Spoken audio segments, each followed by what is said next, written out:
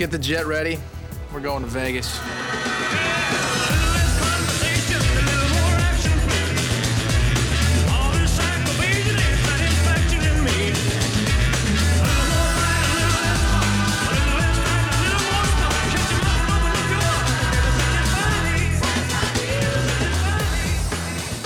Welcome to Pod at the Montecito, the world's premier podcast discussing the hit NBC television show Las Vegas. I'm one of your hosts, Judson Clark. And I'm your other host, Eddie McCarthy. Judson, what's good, my man? You know, same old, same old. Obviously, we've got some shooty hoops coming up. But first, quick plug, if you all skipped the little weird special ep, we do have a little bit of an uneven recording schedule, at least here for the next few months. Entirely driven by real life getting in the way. These things take like 20 hours per episode on our part to get out. So we're sorry. More details. Check out that episode. But we're here. Hooray. Hooray. We're back. And it's exciting. It's basketball season. It is.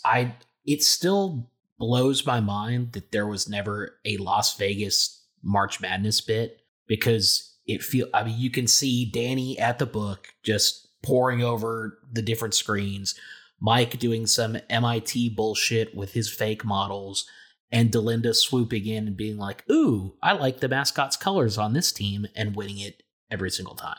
Yeah. I mean, this seems like especially because opening weekend in Vegas is second to the Super Bowl, like their biggest like marquee week. Yeah, just absolute dog show. We did it once. Have you done it since? I have not. I don't know that I ever will. No, it is officially branded too much for your boy.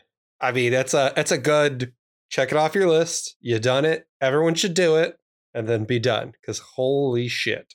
Yeah, I will. I'll take conference championship weekend over opening weekend myself. Whoa. Don't give away our proprietary secret. Touche. That's your boy's secret sauce right there. You're just dishing out. I mean, it's not that much of a secret. There's already a whole lot of people there that weekend anyway. So, and we don't need any more. Touche. You know when's a really good time? Have you considered Big 12 ACC shootout week? What a time. I like the Madness in Maui, or whatever the dumb Maui Invitational. The Maui Invitational. There you go. Start your year off right. Go get yourself laid in Vegas while you watch. Never mind. Yeah, no, you got it. Nope. Well, with that, shall we get into this? Yeah, might as well. As long as we're sexually charged, maybe we should see if we can't find some old bitches to hang out with. It's season 4, episode 9, Wines and Misdemeanors. The ball is tipped, and there you are. We open with vibes off the charts in Vegas. It's daytime. We got the tunes going. The butts are out. The legs are out. And so are the olds. Lot of olds. Turns out there's a retirees convention here at the Montecito. And Mary is going to try and help some nice old lady to a tournament that I don't know if she's going to make it in time. She's only got 35 minutes, and it's all the way 4 steps away on the floor. I think the bigger issue, I mean, a lot's made of the timing. She's walking her to what I'm pretty sure is a small set of stairs, and this lady's on a walker. Like, she's about to go down hard. Gonna need to find a ramp for this lady for sure. What, aside from a Sudoku tournament, do you think goes on at a fucking retiree convention? Isn't that what they do all the time, is convene about being retired? It does seem like that's kind of, I guess this is for those that do not live in a retirement home, but want to get that sweet, sweet STD riddled retirement home life. A lot of shuffleboard, a lot of bingo, and a whole lot of fucking. I guess, but do you got to go to Vegas for that? I don't know. It seems like an unnecessary expense for some people that are presumably on a fixed income. You know, clock's running, can't take it with you. Might as well enjoy. Speaking of enjoying, Delinda has done some sex toy shopping on her break and is getting the engine revved up with Danny when he and Mike get a call to go down to the wine cellar, which is just held out as a thing that's always existed. A noted set we've been to many times. So many great scenes in the wine cellar over the years. Because there's a bit of a situation happening down there. And I say down there, down what appears to be about 70 floors. This elevator shaft goes down from the lobby for forever. And it looks a whole lot like the vault that we saw get a hole blown in it not too long ago. I mean, what is a wine cellar if not a vault for wine? It is, in fact, precisely that. And if your actual vault is getting routinely broken into, you should probably repurpose it for not storing valuable shit. Or less valuable shit, like, I don't know, the wine. A work crew is down there renovating the old wine cellar, which is the set we all remember having seen so many times. Oodles, even. And the situation is they found a hidden room with a collection of bottles dating back to the Monica Mancuso days, all of which appear to be trash, like shit liquor, like fucking college vodka hooch, all sorts of bad shit. We're talking plastic bottles, stuff you'd pull off the well at a bad dive bar, like not even just some decent hooch. This is some cheap stuff. I believe rock gut, they call it. Yes, the finest of inside destroyers. But, Mike and Danny having a few laughs. Danny sees one bottle that Mike's gotta check out, chucks it to him floater style when we hear a, frankly, blood-curdling scream from a voice we do not yet know, which probably didn't have too much of an effect, let's be serious, because Mike was never going to catch this bottle. I disagree. Mike had caught the previous bottle thrown his way and thrown it back to Danny. They had a little back and forth rapport. My hot take is this motherfucker is responsible for Spoily's 2 broken bottles. He's certainly on the hook for one and is at least an accessory on the second. Mike gets off pretty scot-free here, we will see. Which is mind-blowing. But the reason this guy who will learn is highly coveted sommelier Philip Corbin, the reason why he is screaming his mind off is Danny has chucked to Mike a $30,000 bottle of fermented grape juice. Oopsies. And not only is old Philip here pissed off, but so is a absolutely livid Big Ed. So, fuck Danny, I guess, huh? Yeah, pick the wrong bottle there. I'm surely during the intro, Ed will cool off and be over it, right?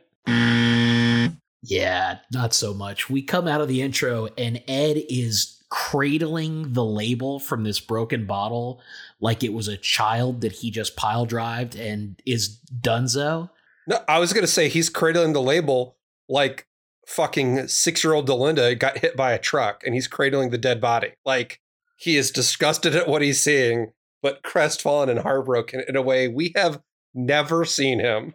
Slowly drying the label off and wrapping it in his finest handkerchief to try and protect it.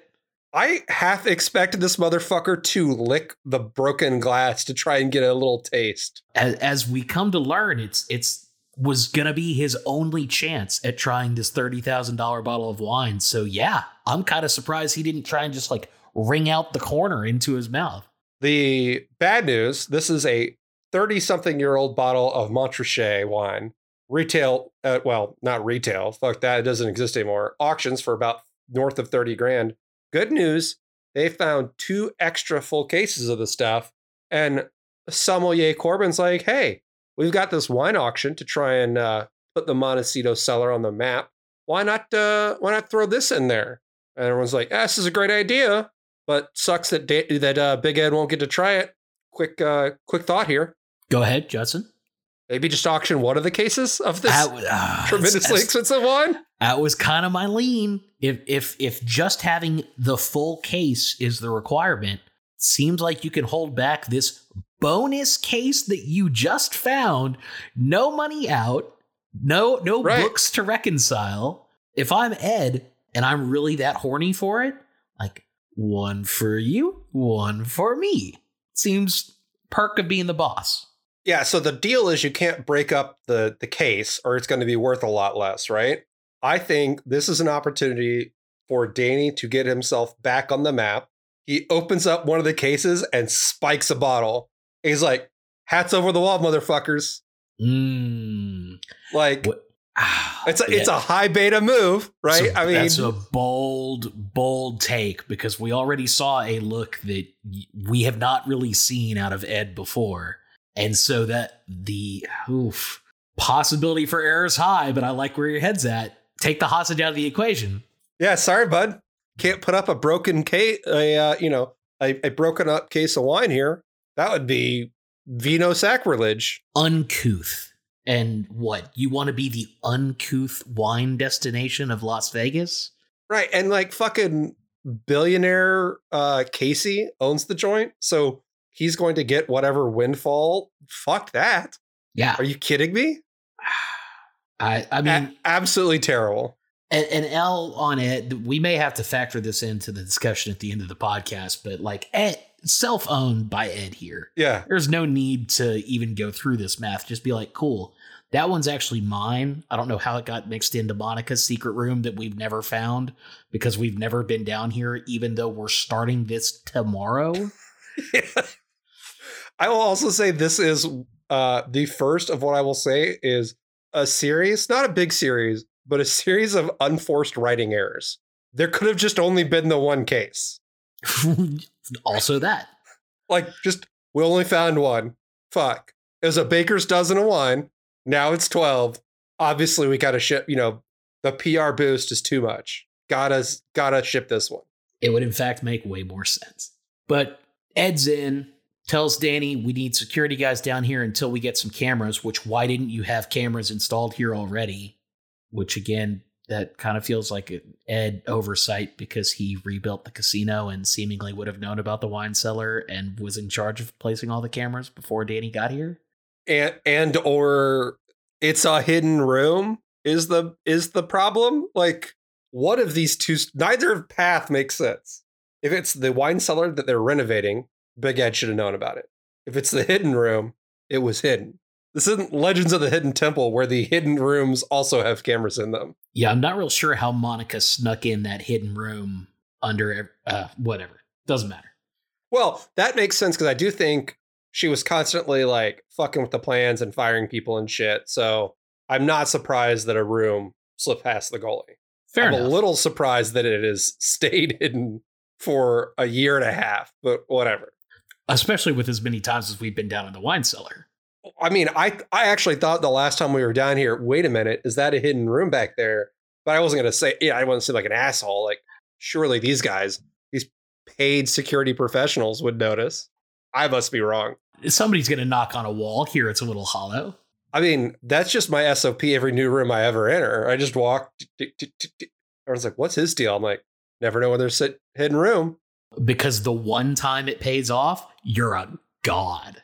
Yeah, the problem is I have on about 10 or 12 occasions grabbed a sledgehammer and put a hole through a perfectly good wall and not uncovered a hidden room. So it is not a strategy without risk. You're going to need to find one of those very expensive cases of wine, bud. At this point, I need to. I've done a lot of damage. In the face! In the face! Danny finally escapes this hellish wine cellar that he's found himself in with Ed to bitch to Delinda about the wine and the sommelier and Ed being mad. And Delinda goes, hey, I've got an idea. How about you quit crying and get off work and we come play with our new toy? And also, I would say before that, even the most sage counsel we've ever gotten out of Delinda, which is, bud, this just isn't your thing. Chill out. Anyway, want to fuck? Like, she was exactly right. Like, don't try to understand it. It should be sufficient that the people you care about care. Move on. Yeah. You know what your lanes are. You're usually good at staying in them. Maybe don't peek out. Mary is bemoaning the death of chivalry based on the influx of old men at this retiree convention. And Mike's having nothing to do with it when Sam reports a disruption at Bellapetto. And Mike's all, Oh yeah. what in reality, his day is about to be, I'll say it, fucking ruined. It's going to take a turn downward for All Mikey in a couple of ways.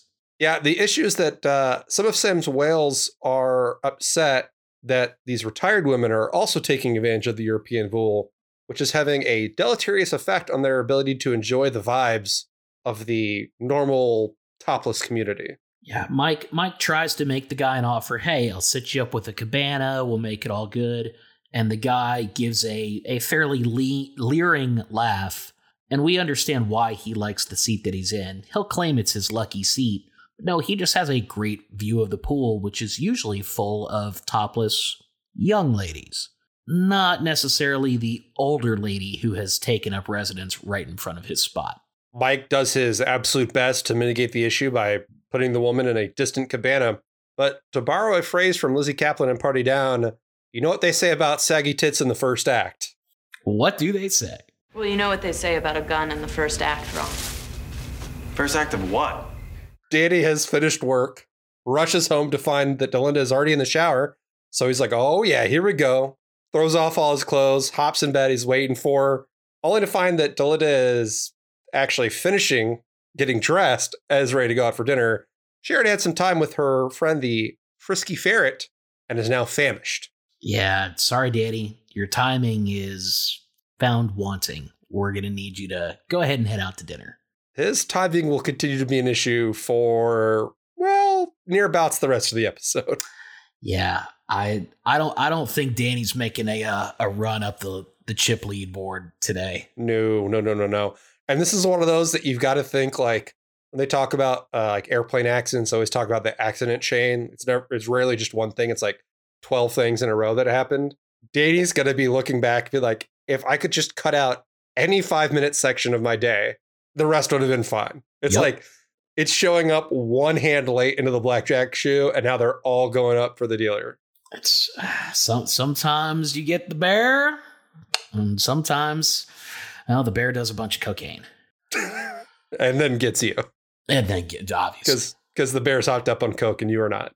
And bears are much faster when on cocaine, it turns out. Did you see that thing that the National Park Service, I guess, tweeted out about don't push your friend down if you're being chased by a bear?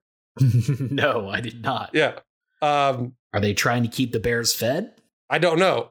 But I'm going to push anyone and everything down to get away from the bear. Yeah, that's... I don't want it to come to that, but if that's the battle, I'd much rather fight a friend than a bear. I sure as hell like my chances a lot better. Don't get me wrong. I'm going to feel very bad if I push someone down and the bear murders them. I'm going to feel worse if the bear murders me, though. Yeah, I can't really fault you on that one. When asked to comment, a bear said, "Roar!" The wine auction is now in full swing, and rich wine connoisseur Larry Chen, also one of Sam's whales, is pushing the bidding for the 2 cases up to $800,000. And if you're thinking, wait, Larry Chen looks an awful lot like Mr. Zhao from season 1, I've got good news. You're not a racist that thinks all Asian men look alike. It is indeed the same actor. Vegas tried to flip the whole thing on its head and make you think that you're racist. But no, turns out it's just the same guy. Well, I should say you may still be a racist, but this is not a point in favor of you being a racist. You got this one correctly, listener. You're racist. Ed is trying to welcome some guests and introduce them to his new sommelier, Philip, but it turns out, old Phil knows these guys. They go way back to that old tasting in Brunei or whatever the hell he was talking about. And Danny's just sitting there staring daggers, bitching at Delinda some more. Just couldn't be angrier at this guy's existence. But Dee loves him. Apparently already gave her a new wine recommendation, and it was better than sex. And you can just see Danny's dick turtling inside him more and more because apparently when Danny goes down the insecure route, he goes down fast. I obviously understand intellectually this idea that insecurity is a mental state that is not grounded in reality. But if you look like Danny, you're dressed like Danny, you've got the money that Danny has, you got the girlfriend that Danny has, and you're still insecure, I'm gonna need you to just fucking walk into traffic. There's no fixing you. Like the yips comes for us all, Judson. The yips comes for us all. That's like having yips while you're actively roping homers. You don't have the yips. You're in the home run derby just piping them, and you're like, God, I'm such a shit hitter. And everyone's like, pew, nope, pew, nope. Pew. You got about 430 on that one, bud. You've hit 12 home runs in a row. It's been years since you killed all your buddies in an airstrike. What could you possibly be upset about? Well, I guess there was that time that Eddie's girlfriend fleeced him out of his dad's house money. and that time that he got his precious car robbed by a couple of children and then exploded in front of his very own eyes. Oh, and his precious girlfriend kidnapped and thrown into a metal box and buried. Okay, you know what? Danny should be insecure, but not about what not about what he's actually insecure about. That one he does get a pass on. But just because you never have enough knife turning moments, Mikey's going to come in just to finish the job, because as Delinda walks away, Mike can't help but notice the glow that she has. Almost wants to give Danny props. Man, you almost have had a good night. You must really, giving her the good stuff. Danny says, well, no, she had a good night. Old Danny boy didn't get to play. 2 observations here. 1, Danny, shut the fuck up. That is an indoor thought. Keep that inside your dumb head. Yeah, nothing good comes from this. Secondly, we've danced around the issue before. I don't know if we've ever come out and said it. Is it possible that Mike Cannon is the worst TV best friend in the history of TV best friends? Ooh, he's got to be up there. He's so outwardly horny about his best friend's sex life with his long-term girlfriend. It's not like you end up hooking up with that girl from the bar last night? Nice, high five. Like, he wants intimate details of his long-term relationships. It's very strange. Did you ever watch MASH? Yes. It would be like if Hawkeye was horny for BJ's wife back in California all the fucking time. Yo, those Peg's cookies? Let me get some Peg's cookies. You know what I mean? She send you any of those old-timey photographs that they're taking now? Any upskirts of Peg? Come on, let me see that. How good she fuck? You got a kid, right? How good she fuck? Mikey does not rank high on the list. He's so... Okay, we have to exclude all best friends that are like running scams or turn heel. Right, actual best friends. Coast to coast, the entire run of the show, they're best friends. There's no fucking, massive falling out. On the premises. He has got to be pound for pound the worst. I'm reserving my right to think about this until the next time we record, if something dawns on me. But off the top of my head, man, I got nothing. Not even close. Not since the fucking, I guess maybe Dr. Derek's terrible bachelor party, but even then Mike was trying to get out of there. I would say not since they fucking coached the Little League football team have these guys been bros outside of work in any real measurable way. Yeah. Basically, as soon as Mike moved into that office, he's like, fuck you. I'm destroying your life from the inside out. Everything got a lot worse once Mike actually joined the security team. Valet Mike was a pretty good best friend. Top shelf. I mean, not elite, but, I'd say top quintile at least. Security Mike, though. It's bad. It's bad news. So Chin / Zhao gets the bidding up over $1 million. Well, $2 million. The auctioneer decides that's a gracious plenty. We took 45 minutes to get from 800K to $1 million. She hears the $1 million and is like, all right, well, I got my money here. We're out. I was told to get 2 commas. I got 2 commas. Good night. As part of the publicity of, this big auction, Mr. Chin's like, yeah, we take some pictures and fuck it. Should we just open a bottle straight away? This guy knows how to party. Yeah, this guy rules. And he's like, hey, Big Ed, why don't you do me the honor of the first taste? And my first thought as they pour this was, holy shit, over 40 grand a bottle for white wine? This is out of control. And look, the idea being white wines don't age as well as like full-bodied reds. So there doesn't tend to be as much of a resale market for it. So I did some research. Color me shocked. The most expensive white wine ever is considered to be an 1811 Chateau de Kim that goes for about $120,000 a bottle. That's too much. And the hilarious article that I was reading about this in suggests buying it like I would say, yo, I just played a really fun video game. You should buy it. It is honestly some of the best prose I've ever read. They're just like, it'll help you appreciate the finer things in life. Like, no shit, Sherlock. Like, what? Man, I found a $30 bottle of fucking sparkling rosé that made me appreciate things pretty good New Year's. Like, I think I'm good. I'm coming at a way lower price point, Wine Mag. Imagine a world in which you've got that kind of money and you're like, fuck it, I read about it online. Gotta see what the hype's about. Well, I mean, it turns out that was Mr. Chen, so. Yeah. That said, second and third place happen to be Montrachet wines, so that's at least in keeping with this. But they top out at like $6,000 a bottle. So this $40,000 is definitely in a universe almost to itself. It's quite an upper echelon. Yes. So Chin pours this little taste, and it appears that the wine game is going to be afoot because Big Ed's like, oh yeah, it's fucking great. Mr. Chin has a sip. He's like, this is it? I don't know. I was on the interwebs reading about this and winemag.com/most expensive bottles, and this kind of sucks. What's the deal here, bud? This is some pretty mid-ass wine for a millie. And Philip comes over the top and says, No. You've read about it, sir. If you've never tried it, reading doesn't do it justice. May I? I've obviously tasted it many, many times. I know what we're talking about. How about you let me get a little nip of that? Chen's game, so Philip does his whole wine bullshit, and sure enough, Mr. Chen, I assure you, this is the good. I stake my entire rep on it. And Ed doubles down with a, yeah, and I double down, raise mine on top of his. Try calling me now, bitch. I got a question for you, Ed. Yes? I'd like you to imagine a world in which you are the kind of person who will know is going to gamble at least $3.5 million this weekend. That sounds good. I like where this is going.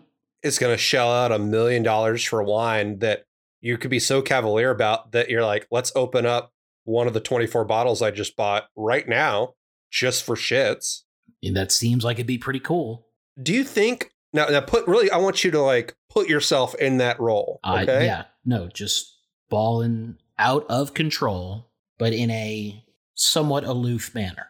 And now I want you to imagine that you're in front of a bunch of strangers, media, there's photos and cameras rolling, and some uppity sommelier tries to smack you down in public. How are you going to react to that? Because I know how I would react. Well, first, I don't think I'm letting the sommelier get a taste of that shit. Ed, I respect. He can get a little bit. This fucking guy, you can go open you got some more in the back you want to open? You're not getting on my bottle. You're not on my tab. But I think I would be much more of the initial, this is it, huh? It's all right. I expect a little better. But, cheers. Y'all want a sip? I could not imagine a world in which this sommelier to the stars gets away with talking to rich people like this, especially in a potentially humiliating forum like this. I'm shocked that Big Ed doesn't. I get what he was trying to do. I'm shocked that Big Ed doesn't just like fire him straight away. Like, hey, you don't talk to Wells like that. This isn't your fucking country club anymore. Yeah, you are here to serve, not to pull your uppity bullshit. Now, while all this is happening, though, a curious Mike, who earlier established himself as a big lover of wine, is getting a little curious and investigating the bottle. And just based on an inspection of the label, reports back to Danny that the wine is fake. Need to put a pin in this of just Mike eyeballing it from a couple feet away. It says, hey, we got a problem, bud. This might be relevant. Mike and Danny come out of the commercial with the cases, and Danny's like, what are you talking about, dude? You didn't try it. Like, come on. Like, us labels are wrong, man. We're printed in 1978. You know what they didn't have in 1978? Lasers. Specifically laser printers. You're not getting that fine kerning. It's going to be bleeding. The line, it's not going to look that good after now. Excellent use of kerning, by the way. Thank you. And their working assumption is that Monica got scammed way back when. But my immediate thought is Corbin just tried the wine, said he'd had it on many occasions. Certainly that guy would have spotted the fake, no? This motherfucker must be in on it. Immediately. Immediate evidence would go that way. And Danny's already got an axe to grind. Turns out he's going to get there pretty quick, too. And despite being perhaps better suited to run down this wine crime, Mike is going to have to let Danny take the lead because he's being summoned back to Bellapetto, where it appears that the situation may have deteriorated further. Before we can find out that glorious subplot, Danny's going to get stopped by Sam, who is still holding ice on her face because she got popped by a champagne cork earlier, and it doesn't ever actually mean anything. It's just a bit we see twice inexplicably, which I did not really understand. If I was the kind of person that did research, I might have looked in to see, like, did Vanessa Marcel get hurt? Because, like, by the end of the episode, she's fine. So it's not like it's some, like, through line the entirety of it. But, like, was there something weird that happened that they couldn't cover with makeup? She tripped on set and cut her chin, and they couldn't put enough cover up on it. So they just did this weird bit for the first half of the episode. I don't know. Because the first time they did it, amusing. The second time, you're like, what? And then they don't go back to it for the comedy rule of threes. So I'm like, right. I don't get it. Unforced writing error number 2. Yeah, what is this a weird abuse subplot? What are we doing, guys? Jesus. But she's mostly just there to give Danny shit about the fact that his girlfriend is about to replace him for the battery-powered power of the frisky ferret, and also give him back a binder from the wine auction, which just so happens to include the label from the broken bottle, which could be useful. I gotta throw a small flag on this play. My understanding is that this had nothing to do with the auction. It is Ed's wine labels scrapbook. Oh, I missed that part. Which I have to say, terrible look for our guy. Like, I understand, keeping corks, or I don't even know. There's just no world in which Ed is fucking scrapbooking wine labels. But fine. Say that he does. This is stolen wine valor. He's going to steal this wine valor? Unconscionable. I guess as someone unfamiliar with the rules of scrapbooking wine labels, do you have to consume the wine bottle in order to save the label? I also confess I do not partake in this dark art, nor do I know anyone that does. But surely that's the baseline assumption. It would be mine. Hey, listeners, if any of you have a scrapbook of wine labels or beer, whatever, write in. Let us know. Wild to me. What else has Ed been lying about? Has he actually been in the CIA? Where did this tattoo come from, huh? I'm so angry, I didn't even call it a tattoo. How many secret rooms does Ed have? Well, quite a few. Yeah. A lot of them have to do with fucking Jillian. Yeah, a lot of gondola usage. At the pool, it turns out is now the Montecito staff that's having reported the issues because clientele is just leaving. And that's because the number of topless elderly women has exploded from 1 to 7, and they keep leaving the cabana every 5 minutes to traipse around, running off to the bar to do shots. How are these women not dead? You get the right cocktail of pills going, you could live forever. God damn. You know what? Excellent point. If I make it into my 80s and I am in Vegas at a pool, I am definitely going to be mixing Coke with my downers. It'll be, at that point, like, who gives a shit? And they'll have a phenomenal grouping figured out for folks of that age by the time we get there, should we actually get there. Coke in the 2070s is going to be wild. Yeah. Cyber Coke. But old Mikey, the first try was a good idea. The angry whale didn't want the cabana, so he got the old lady to go to the cabana. All right, she found a bunch of friends. Okay, y'all keep playing your weird topless poker game in the cabana. I'm going to get you your own private waiter. You don't have to get up and go to the bar. This doesn't almost work because the head elderly is like, like getting up, getting my exercise, riding around. Mike's like, no. Sorry. I insist. Sorry, I'm back on the title of head elderly. Yes. Or elderly, if you will. Headlery? There is not an easy portmanteau there. Which I think you know because you know that I would have immediately gone to it as a fan of the art. I just love the idea of the head elderly. But she's got her own taste. She says, all right, if you're going to go to this trouble for us, we got one picked out. He's got some short shorts and a big old dong. So send that guy this way. And gives Mike a grab on the ass on his way out. Turns out Mary might enjoy the chivalry of elderly men, but Mike does not seem to be enjoying the extreme horniness of the elderly ladies in attendance this weekend. I will say, hat tip to the writers. If you're going to make somebody put up with misdirected horniness, it has to be Mike. The absolute perfect target of it. He has put it out into the world. He must, per the rules of karma, get it back. And oh, is he ever. Up in surveillance, Danny asks Mitch to scan the Montrachet label from Ed's scrapbook and blow it up on the big screen. And sure enough, the ink is bled on the original label, suggesting the swap happened after it was discovered. But didn't that label get fucking wet when the wine bottle broke? Wouldn't that also cause the ink to bleed? It did, but we compare it to the label from the case, which Mike, I guess, scanned because they didn't take it off the bottle, because those bottles are still there. And after magnifying twice to super magnification, we are able to see just a little bit of difference in the bleeding one versus the straight line one, which again, Mike, I do not believe has that kind of Hawkeye. Well, I absolutely agree with you 100%. I cannot get past the fact that the broken bottle label got wet. Of course the ink ran. But think of how, I mean, it's old ink. It's pretty set in there. And Ed was so gingerly drawing it right off the bat. No! Unforced error. I know, you're right. Down at Wolfgang's, Corbin is leading a wine tasting for Big Ed because he's looking to revamp the wine list entirely. And I gotta say, I love wine. I think it's great. I would say I'm above average, like more interested in wine. Mm-hmm.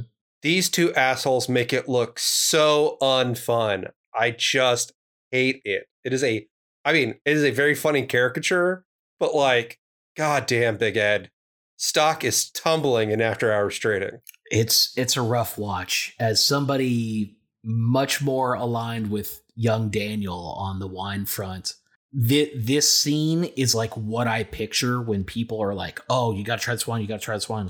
So you can tell me fucking undernotes of currant that got slapped by a mint leaf once? Like, fuck off. I don't care. Gotta hit him with that baby diaper, yo. Oh, bad stuff. But Danny tries to interrupt, gets literal stiff-armed by Ed while he's continuing this idiocy, and finally is able to tell him, hey, bud, we just got took for a mill.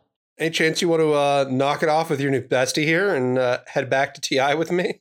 Time to do the work, bud. So they get back to Ed's office. They review the security footage. And the problem was, as we established, the hidden room was hidden. So there's no cameras inside of it. But they got 2 security guards out there checking workers as they come and go. And cameras out there see everyone who enters or leaves. And included in that is young Samantha Jane, who takes at least 3 or 4 whales on tours of this, despite being told she shouldn't. And it looks like one of them may have stolen a bottle. Huh? But only one. And they're like, Big Ed's like, I'm looking for 24, fucker. Like, this does not help me. The only other access is when Corbin took some wine up to Wolfgang's for the auction. But they had cameras on that the entire time. And Big Ed's like, look, you think I had to hire this guy and not check him out? Come on. Come on. I mean, it's happened before, but fair. So despite having no leads, Big Ed saddles Mike and Danny with find out who stole the wine, recover that wine before Mr. Chin leaves. Oh, and do it quietly because we're getting a ton of positive PR about this and you can't blow that up. But Big Ed, notorious for involving myself in things that I shouldn't, am going to stay out of it? This seems like one that he was both heavily involved with and has at least more expertise than they do on the subject. Of all the times to dig in, this seems like it would have been a good Ed hunt. Right? But finally, Danny comes around to my way of thinking, which is Corbin must have been involved because he didn't identify the bad wine. And also has a vast network of wealthy wine collectors, so he could obviously fence this shit way easier than somebody else. Like, you know, if someone dropped fucking 600 grand of wine on us, we'd be like, cool. I guess we'll just drink it because I don't know how to resell wine. Yeah. Like, I don't think you put up on Craigslist, yo, you want some of this expensive wine that I got? Facebook Marketplace, top dollar hooch, 40 grand a bottle OBO. eBay, shipping not included. Buy it now price, 1.2 million. I mean, hey, if it works, but it seems questionable. Danny's logic is sound. There's no good transition or segue here. Bad shit is happening at Bellapetto. There's a water aerobics class happening, led by and for the olds, the topless olds. The topless olds is where it gets truly problematic. Nobody wants to see that. I feel like this is the part where we should mention that a lot is made of the fact that there are old women being topless. The relevant part here is that they're ugly people being topless. Frowned upon. I mean, Sam's well off the bat is not somebody I would want to see at the topless pool either. Correct. Like, he also needed to cover up. That was disgusting. I was just as displeased at that notion. A fair point to interject, for sure. The only people we actually want to see at the topless pool are the very young, attractive people. Correct. And I certainly don't want to see a fucking water aerobics class. This is so very foul. Yeah, I mean, I don't want to see one fully clothed either, to be honest. Yeah. And Delinda and Mary are just observing this crisis happening, talking about sexuality, the olds, their own, and just leaving it to Sam and Mike to figure out how to deal with this fucking nightmare that's unfolding. Finally, Mike, useless as you would expect, completely out of ideas. Samantha Jane, a fan of the classics, noted cinema enthusiast. She's going to hit him with that Caddyshack, baby. Just need to find a Baby Ruth bar and we got this sucker covered. Speaking of duties, I've never seen Caddyshack. There was no doubt in my mind on that one. I'm disgusted with you for that, but not surprised at all. I've watched like the first. I have to say, I don't like Rodney Dangerfield. Fair.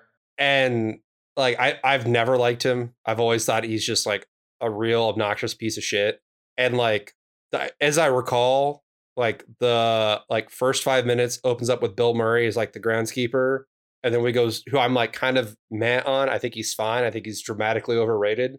And then we go straight into Rodney Dangerfield. And I'm just like, heavy lift, gotta go. I can certainly understand. I can appreciate somebody that does not enjoy a shtick. And Rodney Dangerfield is all shtick. And if that wears on you, then yeah, that's fair. And I would say before I get hate mail, I think Bill Murray is great. I just think he's overrated and he's got some real hit or miss moments. Like, I think great in Ghostbusters, love him in Groundhog Day. See, what would be another? There was some movie, it was like set in World War II where they were like going around collecting art, like George Clooney. Yeah. He was good in that. I know the movie you're talking about. I can't remember what it's called. I don't know. He also just seems like a huge dick in real life. And so I just have a hard time.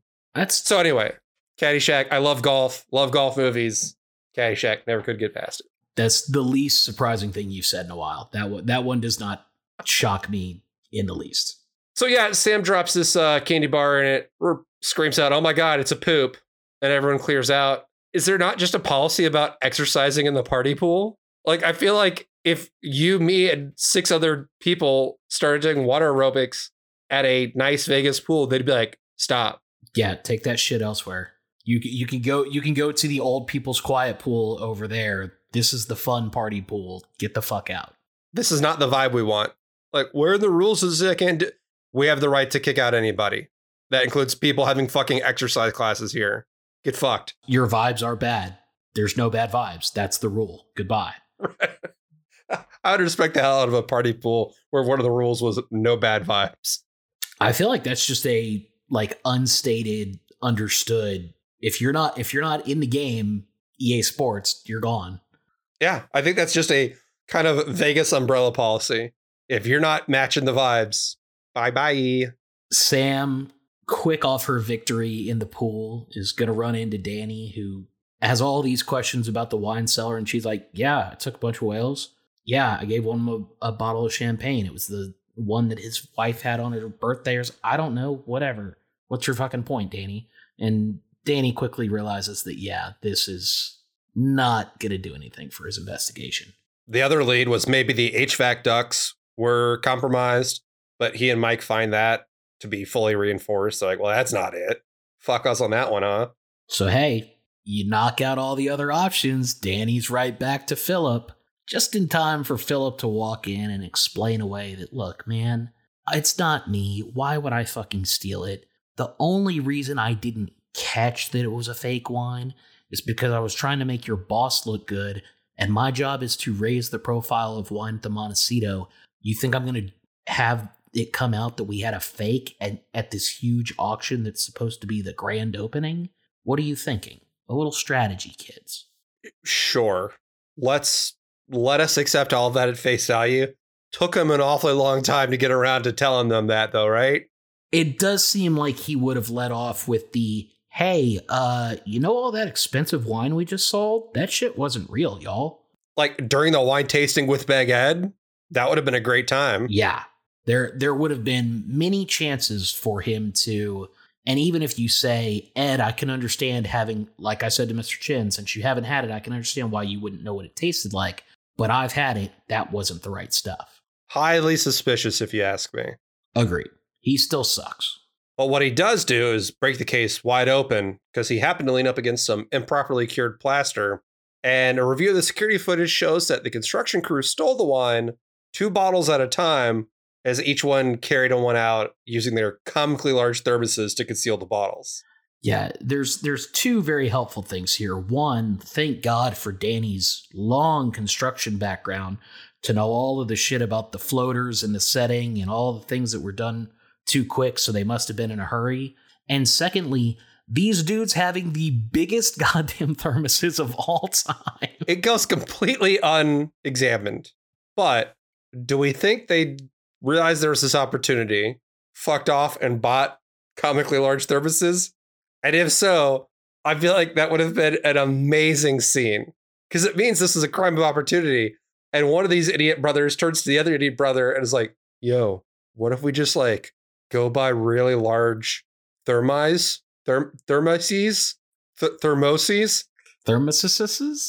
And like, I don't know, just shove the bottles in them. And the other one was like, well, we can't open the bottles, man. Then it's not worth anything. No, dude, we put it's like a bottle koozie, but it's a thermos. Where's the closest Dick's Sporting Goods? But we need to keep it cool, and thermoses normally keep shit hot. How will it know? They work both ways. I just feel like we should, especially I guess we'll get to meet these guys in their element later. I wish we got a flashback to the set up the heist scene. Let's put it this way. I could have done with much more time with the construction bros than the naked old people. Yes, 100%. So our builders left in a huff.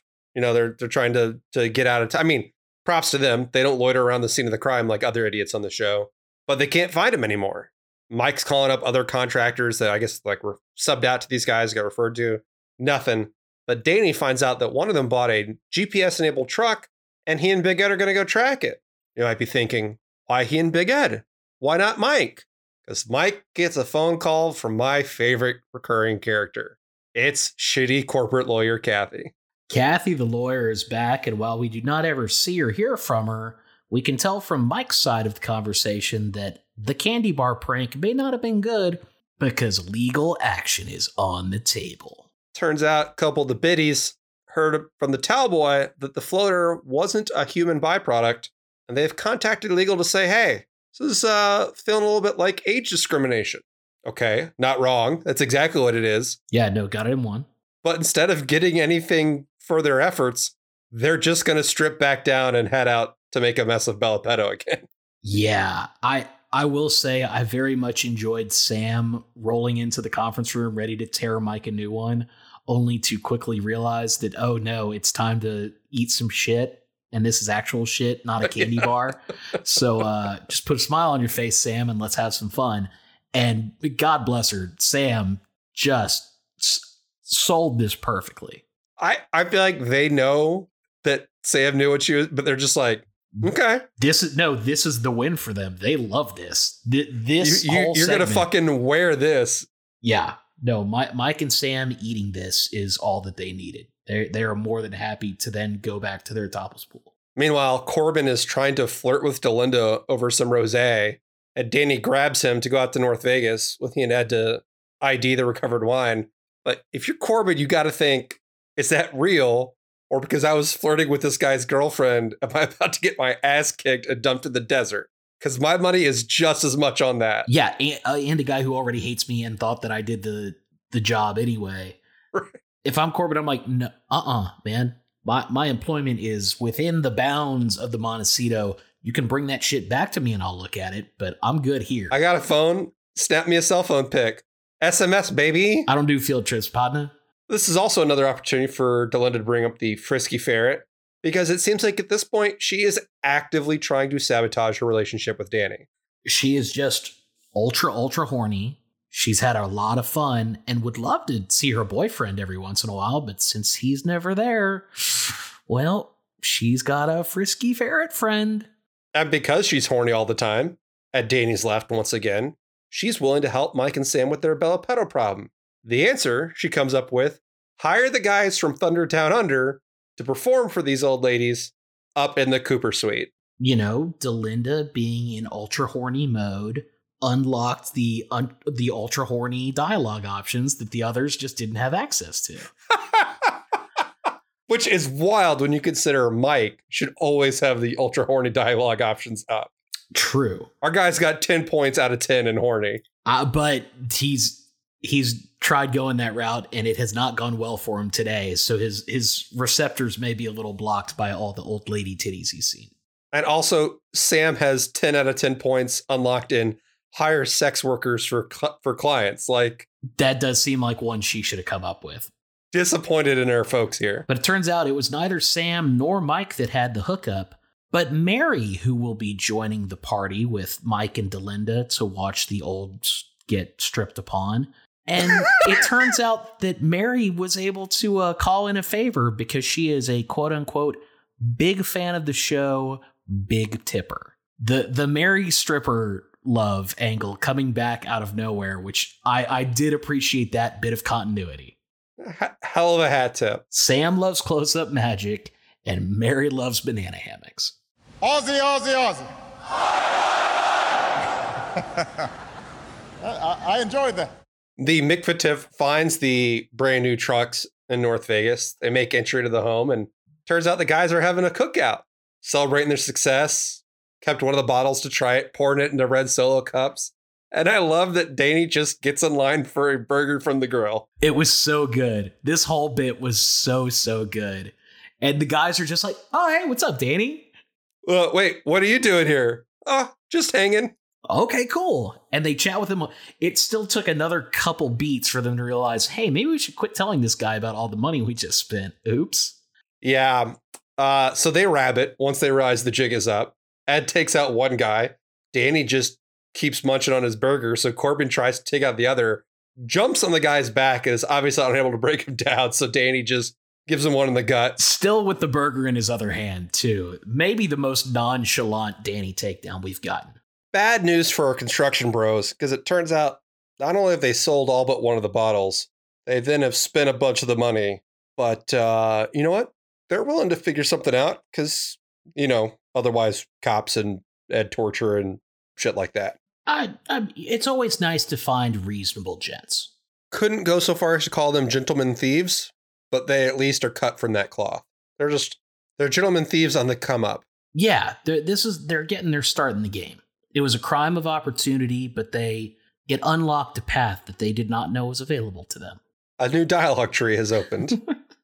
As we come out of commercial, the very helpful construction guys are taking Danny and Ed to the liquor store where they sold the wine to and say that the guy sells the good stuff out back.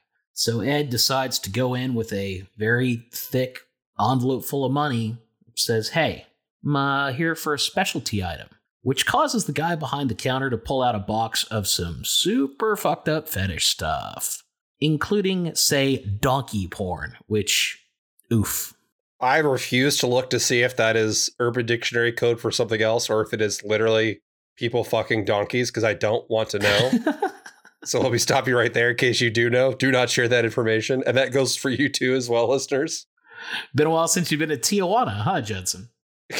But the real thing here is, can you imagine the era of having a very bizarre porn fetish and having to go communicate that to a person? That must have been really rough. Probably not a fun way to live. We try not to yuck people's yums on this show, but like, it's bad enough if you're into donkey porn. It's way worse if you have to go tell someone you're into it. Oh God. There's no VPN for real world communication. Yeah, if you walk into a liquor store with a mask and a voice changer, you're going to get shotgunned to the gut. But this guy, after Ed doesn't buy his porn, is being incredibly dismissive to him about his liquor taste, which is an extremely dumb position to have for starters, because look, money talks. What do you care if the guy's going to enjoy it? But then when he tries to raise the price on Ed, he and his dumb mustard-covered face almost die on that counter when Ed tries to Mortal Kombat fatality rip his throat out. Yeah, he's going for the full roadhouse, and Ed decides, here's the new deal. You get to keep your larynx intact, and I get the wine. Well, as intact as it is right now. It was probably more intact 5 or 10 seconds ago. Sure. The wine recovered. Mike and Danny bring Mr. Chen's wine out. You know, he's checking out. They're going to escort him to the airport. But damn it, this motherfucker doesn't leave right away. And he's going to wish he had. He's like, I was hoping I'd be able to say goodbye to Corbin. Anyway, Ed, I want to thank you for your gratitude for what exactly is completely unclear to me. But nonetheless, I'm so appreciative. Here is one of the bottles of wine for you, my friend. What a guy. I mean, talk about appreciating hospitality. Of course, Big Ed tries to demur, but Mr. Chen insists and hands him one of the bottles, which Ed, of course, immediately safeguards and puts away and protects it. Now, you would think that Ed would go back to his days on the film, the program, and remember, you need multiple points of contact on that ball, but he's holding it like a breadbasket, and sure enough, Philip running down the hall because he so desperately wants to say goodbye to Mr. Chen, I guess. That part's never really explained. But decides to run through Ed, through the very easily visible bottle that you would think this sommelier would care about, but no. Crashes right through him. Bottle goes up, bottle comes down, crashing before our very eyes as Mr. Chen just shakes his head in disappointment at these idiots. The episode's denouement. Delinda grabs Danny for a nooner, brings him back to their place for a little fuck session. But when she steps into the bathroom and Danny starts hearing a vibrating noise, he loses his mind and thinks Delinda is now in the shitter going to town with the toy, flips out, confesses his paranoia, and Delinda's like, hey, no problem. I don't have to spend my time fantasizing about having sex with you in weird places. I'll just throw this toy away and we'll go back to the way things were. To his credit, Danny wisely sees the error of his ways, pulls the toy out of the trash can, thankfully in its box, and launches into some vibrating of his own. And this time it's not just the electric toothbrush, if you know what I mean. Why, no, Judson, I really don't know. It's the sex toy. Oh, okay, gotcha. Yeah. Sex toy. Ed, did you like the episode? It was fine. I'd say in the binary yes or no that yeah. How about you? A reading from the book of my notes. Did you like the episode? Bullet point. Yeah. All right. I mean, it just, yeah. It's a down the middle sort of. I could have done without the Bellapedo side story, obviously. But look, otherwise, pretty fun. I love when the McFatif activates. I will even say, well, conceptually, I was not really looking for all that many saggy boobs. I think it was played well enough and it was funny enough that it didn't. We have had some side plots that have truly overstayed their welcome. And while I think this crept up there were enough parts of it that were amusing enough to where I didn't fully hate it. Yeah, I think that's kind of where my head's at. But we got to shift our attention to the chip lead. So as a reminder, Sam is defending the crown. Second place, Ed, Delinda, Mike, and tied for last, Danny and Mary. And if we recall, pretty tight grouping going into this. Because people who were in last had been doing pretty well for themselves. I mean, starting with the top, I feel like Sam had a pretty good weekend. Her bottom line seems like it was pretty juiced. And the fallout from the Baby Ruth incident wasn't that bad. I didn't see anything there that's going to, I think, cost her the chip lead. Yeah, I don't think she was around enough to really have much downward movement. And I think you called it correct. Ed, though, cartoon stink lines coming off her boy. This is bad. It's a bad day for old Ed. We got to figure out where everybody else goes because he goes way down. I don't know how far down he goes, but I know he goes way down. I thought Delinda did great. You know, she's living her best sex life. No losses. Yeah, she was just cranking it all episode. She had a great day. Absolute minimum 4 orgasms that we know of. And the rest of the time seemingly was drinking. So honestly, D might go up to 1. No 1. notes. Like, yeah, nailed it. Like you got my perfect day lined up. Well done. Mike, slight hit, but I'd say mostly unchanged. Like, he seemed to be Teflon with the wine incident. Bella Petto was annoying, but like, I don't know. He had worse with the Bella Petto than Sam did, obviously, but the way that he was able to get completely off scot-free on fumbling the wine, I think easily negates that out. So I think him being dead sort of center makes sense. I think Danny took a major hit. There's no two ways about that. I mean, he spent the entire episode in his mirrors about the sex toy. Yeah. Obviously, the wine bottle fiasco, bad all the way around. Yeah. He's going to get no credit for the recovery of the wine either. No, if anything, he's going to get blame for... He will somehow pick up residual blame for the first bottle because of the second bottle. Yeah. In a, that's twice, I want some butts type manner. And then I think Mary, good episode. She was charmed by the old men and then getting her freak on with the Aussies. Like Mary, I think, had a great day for her. So tentatively, I've got it as Sam, Delinda, Mike or Mary. I don't really care. And then Ed with Danny still in the rear. I would put Mary over Mike just because I think Mary had, like you said, it was close before. And we gave Mary a pretty cavernous fall last time, not because of anything she did, but because of situations beset upon her and her doing a good thing, making it suck for her. She had very little to do this episode, but it was all great for her. I got no issues with that. And I think with Sam holding onto the chip lead and having a bang up day at the office, I have Delinda coming from middle of the pack to second. I would entertain an argument for her being 1, but I don't feel strongly in either way. And I think Sam didn't do enough to cost her the chip lead. Either way, here on our belated International Women's Day episode, the ladies running it up. Look at that. And it's still Women's Herstory Month. So we got that going for us. Look at that. Allies to the end. Down with the patriarchy. Ding. Did we convince them? Probably not, but it's worth a try. From time to time, we bestow the McKee key upon those that we found to do Vegas exceptionally well. And it has come to the committee's attention that the representative from the state of Texas has a nomination to make. Judson, I would actually, I don't know if this has ever been done, but for the sake of debate, I would offer up 2 nominations. Whoa. I don't know if that's allowed. I haven't checked the bylaws. Uncharted territory. I haven't checked the bylaws, but I come to the council. While the parliamentarian is researching the question of whether or not there could be 2 keys bestowed in one episode, we will entertain the motion for now. Oh, I am not offering both to win. I'm offering both. Oh, I am 2 offering contestants enter the McKee Arena? Yes, I'm offering a Thunderdome. Parliamentarian gave us a thumbs up on that. Okay, well, it may We're here for that. It may be a little unfair, but in this corner, we have the wheeling and dealing, wine buying, chip flying, legend from season 1, reborn in season 4, Mr. Chen. Had a great weekend gambling. Bought this. Did he? It sounds like he got his ass kicked at the tables. Said he had played $3.5 million. Did he lose $3.5 million? My understanding is that he was into him for $3.5 million.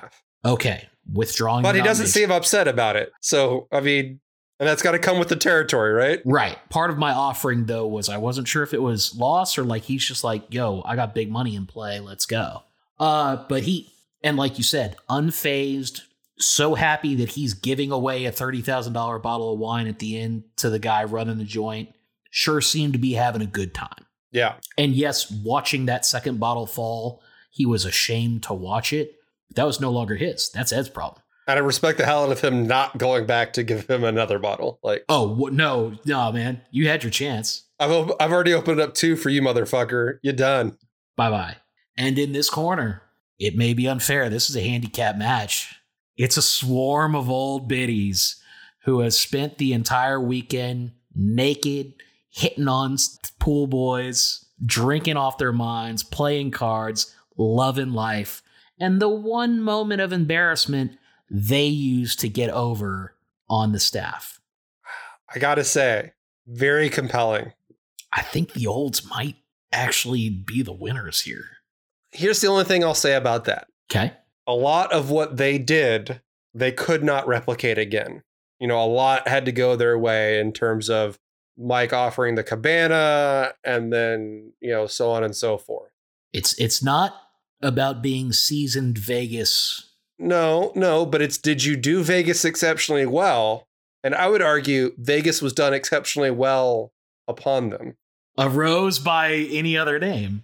I would say Mr. Zhao/Chen did Vegas exceptionally well. Okay. So I guess what it comes down to is does the Makiki recognize achievement, or does it recognize outcome regardless of how you got there? I will say I have always been looking at it as doing, when we talk about doing Vegas well, it's a best time had. I think I've always thought of it as outcome based. But when you frame it the way that you did, it was certainly Chin doing Vegas, whereas the olds got bank error in their favor on account of Vegas. Yet could argue that is in and of itself, being right place, right time, is doing Vegas well. I mean, is it God? I mean, we're in uncharted territory. Is it possible that this is a draw and we're going to give out multiple keys? Or is that a draw? No key. Oh no! I would argue. I do not think we can split on this one. I think this is there can only be one. My heart wants to give it to Chin. I know, mine does too. But can you imagine, like, just take out the fact that it's the olds. You show up in Vegas and someone's like, "Hey man, you want this free cabana?" Fuck yeah, I do. You meet 6 of your buddies at the topless pool. You're loving life. You're playing cards, but you're having to go get up for shots. They're like, "Hey man, what if we bring them to you? You get to pick your waitress." Oh, what's that? Hey, how about a private stripper show in your suite? The raw numbers are hard to argue with. Okay, counter argument. Of course.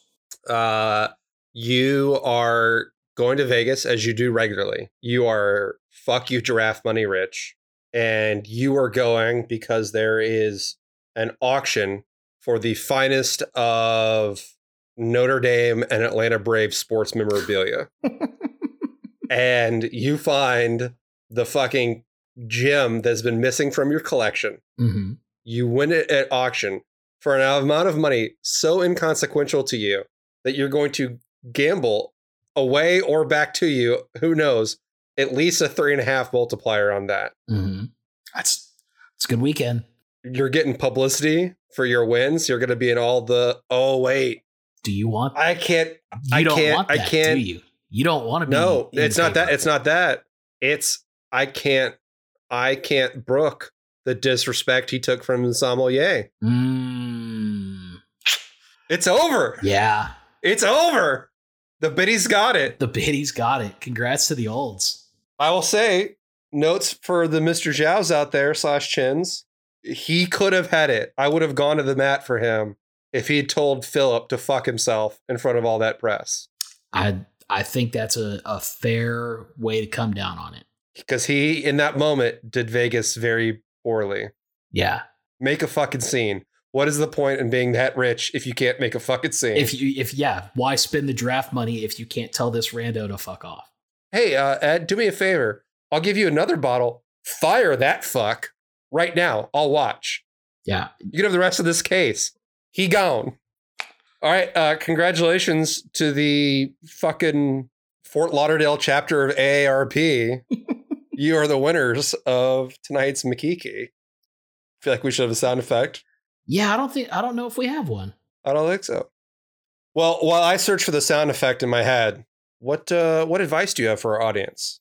Kids, if you, like Sam's Well, are planning a trip to a resort with a topless pool that you really want to go to, might be worth checking out if there are any conferences or retreats that weekend that might also be at that topless pool that you don't want to see. Yeah. Also, I feel like there was a pecuniary way of dealing with this problem that he did not avail himself of. There had to be several other fixes that he just did poorly. Hey, I'll give you $1,000 to go sit in that lounge chair. Okay. $1,000 a trade. Nailed it. Got it one. Yeah. Well, we saw a Asian whale from our past revisit Neon City. Any chance we're going to get another one next time and hear from our dear friend Big Willie? Well, while I cannot speak to the powers of Las Vegas reincarnation, Judson, next time on Pod at the Montecito, fleeting, cheating, meeting. Ed's got his poker face on when he meets the husband of an old employee, but he immediately has Mike and Danny tag the guy.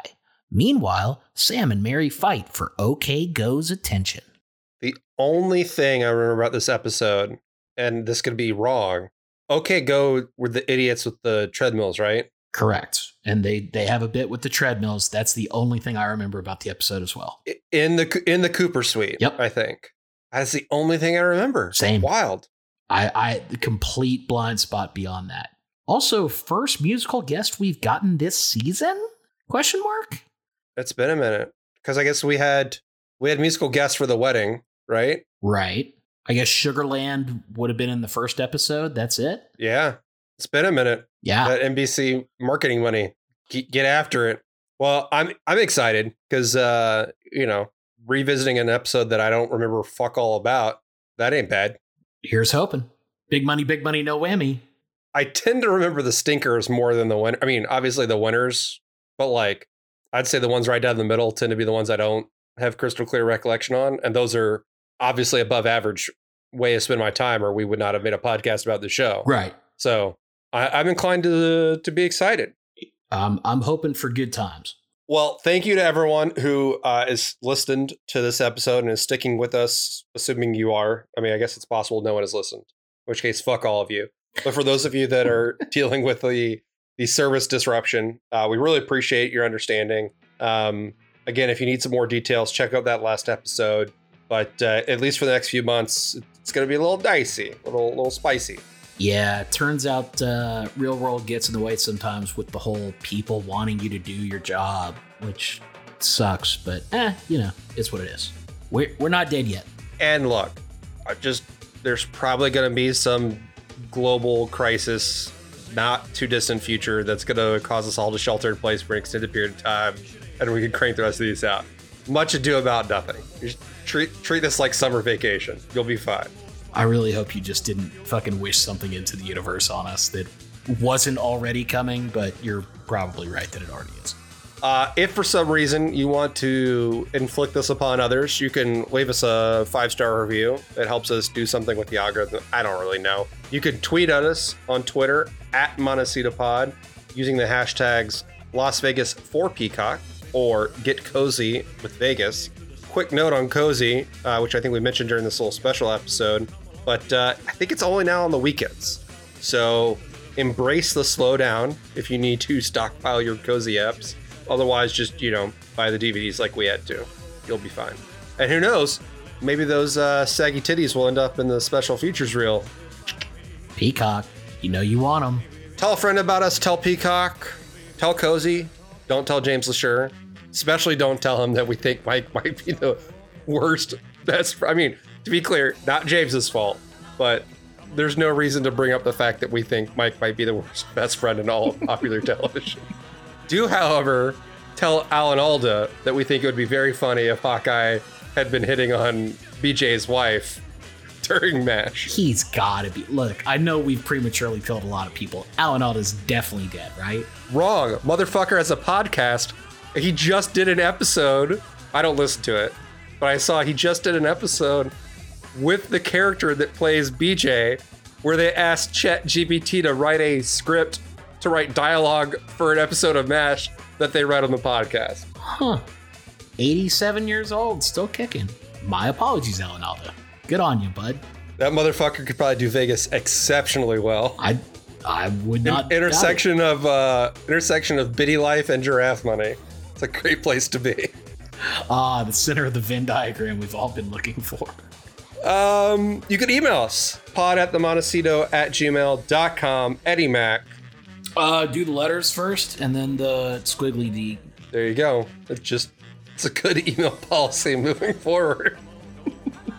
And until next time, whatever that might be, I've been Judd, he's been Ed, and this has been Pod at the Montecito. Deuces.